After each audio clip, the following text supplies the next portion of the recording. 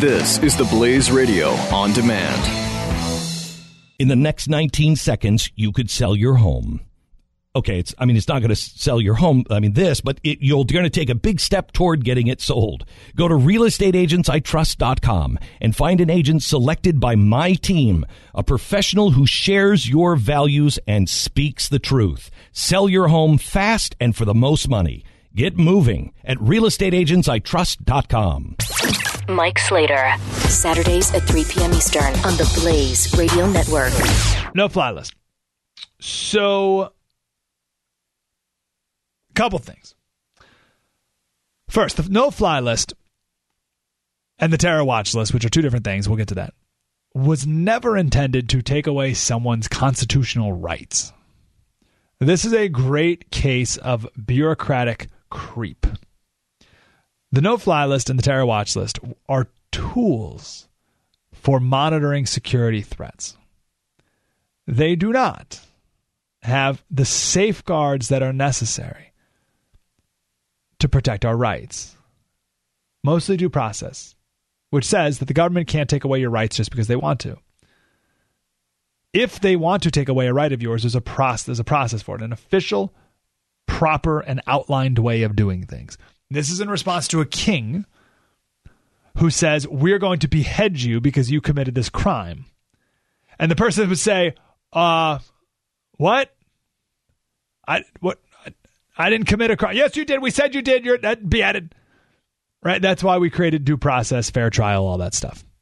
This is our American judicial system, and the U.S. Senate just wants to say, you're on a list. That's enough, right? That's enough due process. We're just on a list. How do you get on the list? I don't know. They put you on it. How do I know if I'm on it? How do I get off it? Whatever. No. It's not how that works. Just because you're on a list doesn't mean you don't have one of your constitutional rights anymore. Come on, give me a break. It's unbelievable that we're even proposing this. And again, if you want to prove to someone who thinks that this is a great proposal, because it does, I will grant you, it sounds good on the surface. All right, if you don't think about it, it sounds good. Right? If you just hear it, you're like, yeah, no fly. If you're on the no-fly list, you can't buy a gun. That makes sense. But if you think about it for 2 seconds, then it's a horrible idea. And to that person who doesn't want to think about it, just have them imagine President Trump, who we are told is literally Hitler. And he will pass a decree one day on you, right? So that person you're talking to is like, yeah, no fly list, can't buy guns, great idea. Say, all right, fine. President Trump comes into office, makes up a list that takes away one of your rights. You okay with that? Of course not. You will be screaming due process from the gallows. So protect it now, as we talked about at the top of the hour, the plumb line. Don't let the plumb line get a little bit off. And that's what this is. Oh, it's just, listen, it's to fight terrorism, okay? And it's only a Second Amendment right, and it's a very stringent list. No, it's none of those things. All right, so second thing, and I sort of mentioned this, you don't know if you're on the list. You don't know how to get on the list, and there's no way to get off it. So that's going to be the same with the gun ban list. You'll just be on it, and you won't know until you go buy a gun, and then it's going to be impossible to get off it, all with no due process on. Let's play this clip. A final point. If we had this bill, right, that they're sitting in for, right, they're sitting on the floor, or they were sitting on the floor of the House, which is just like the most petulant, childish thing I've ever seen. So actually, let me talk about that for 1 second. This Democrat sit-in.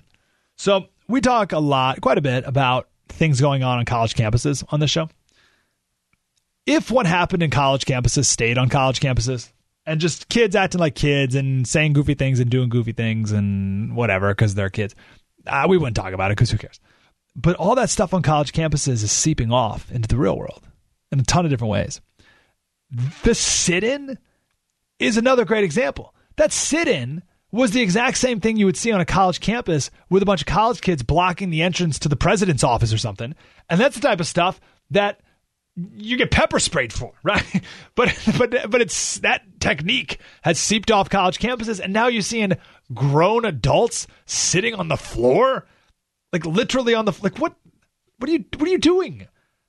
I'm not one for putting on airs, but there's something to be said for having a little dignity when you're a congressman. No. Anyway, the bill that they were trying to get or whatever wouldn't have stopped this terrorist.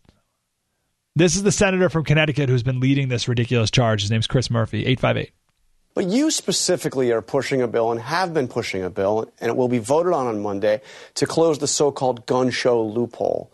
Would that have done anything to stop the massacre in Orlando?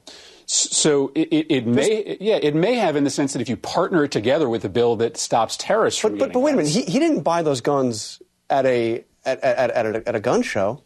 And he would have passed the background. He did pass a background check. He did pass a background check. What I'm trying to get at is we hear every time there's one of these terrible tragedies, there's these proposals. Your proposal would have done nothing in the case of Orlando. It would have done nothing to stop the killing in San Bernardino. And in fact, is unrelated to the killing in Newtown. So why?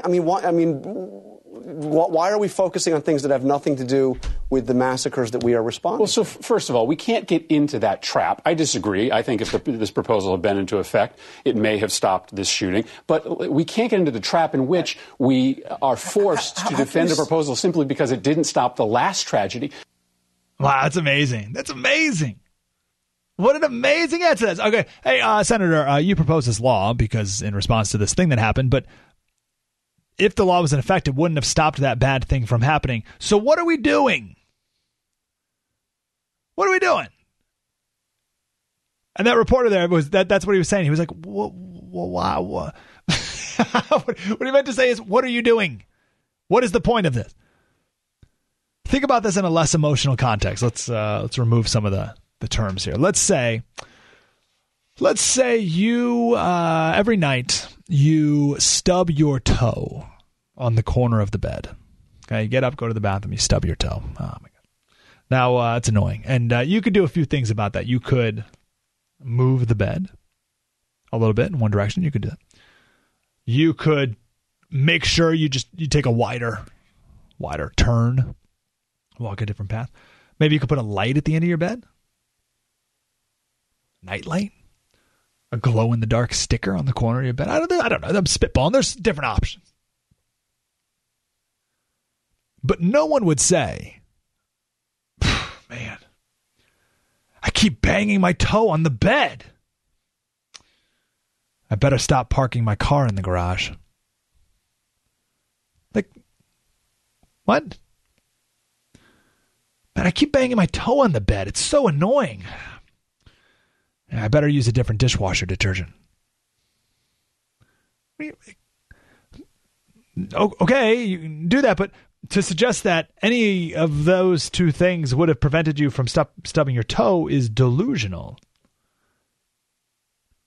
And they're living in a state of delusion when they're like, we must do this proposal. Why? It would have stopped the last attack. No. I believe it would have. What? Keep in mind, the U.S. Senate, right? That's pretty rare. There's only 100 of them. These are the best and the brightest. And the senator says, well, I believe that closing the gun show loophole would have stopped this terrorist attack. But, sir, he didn't buy the gun at a gun show. Well, whatever. Now, listen, if there were no such thing as gun shows, let's say gun shows didn't exist. They're banned. We banned all gun shows. Still wouldn't have prevented this last terrorist attack in Orlando because he didn't buy the gun from a gun show. So what are we doing?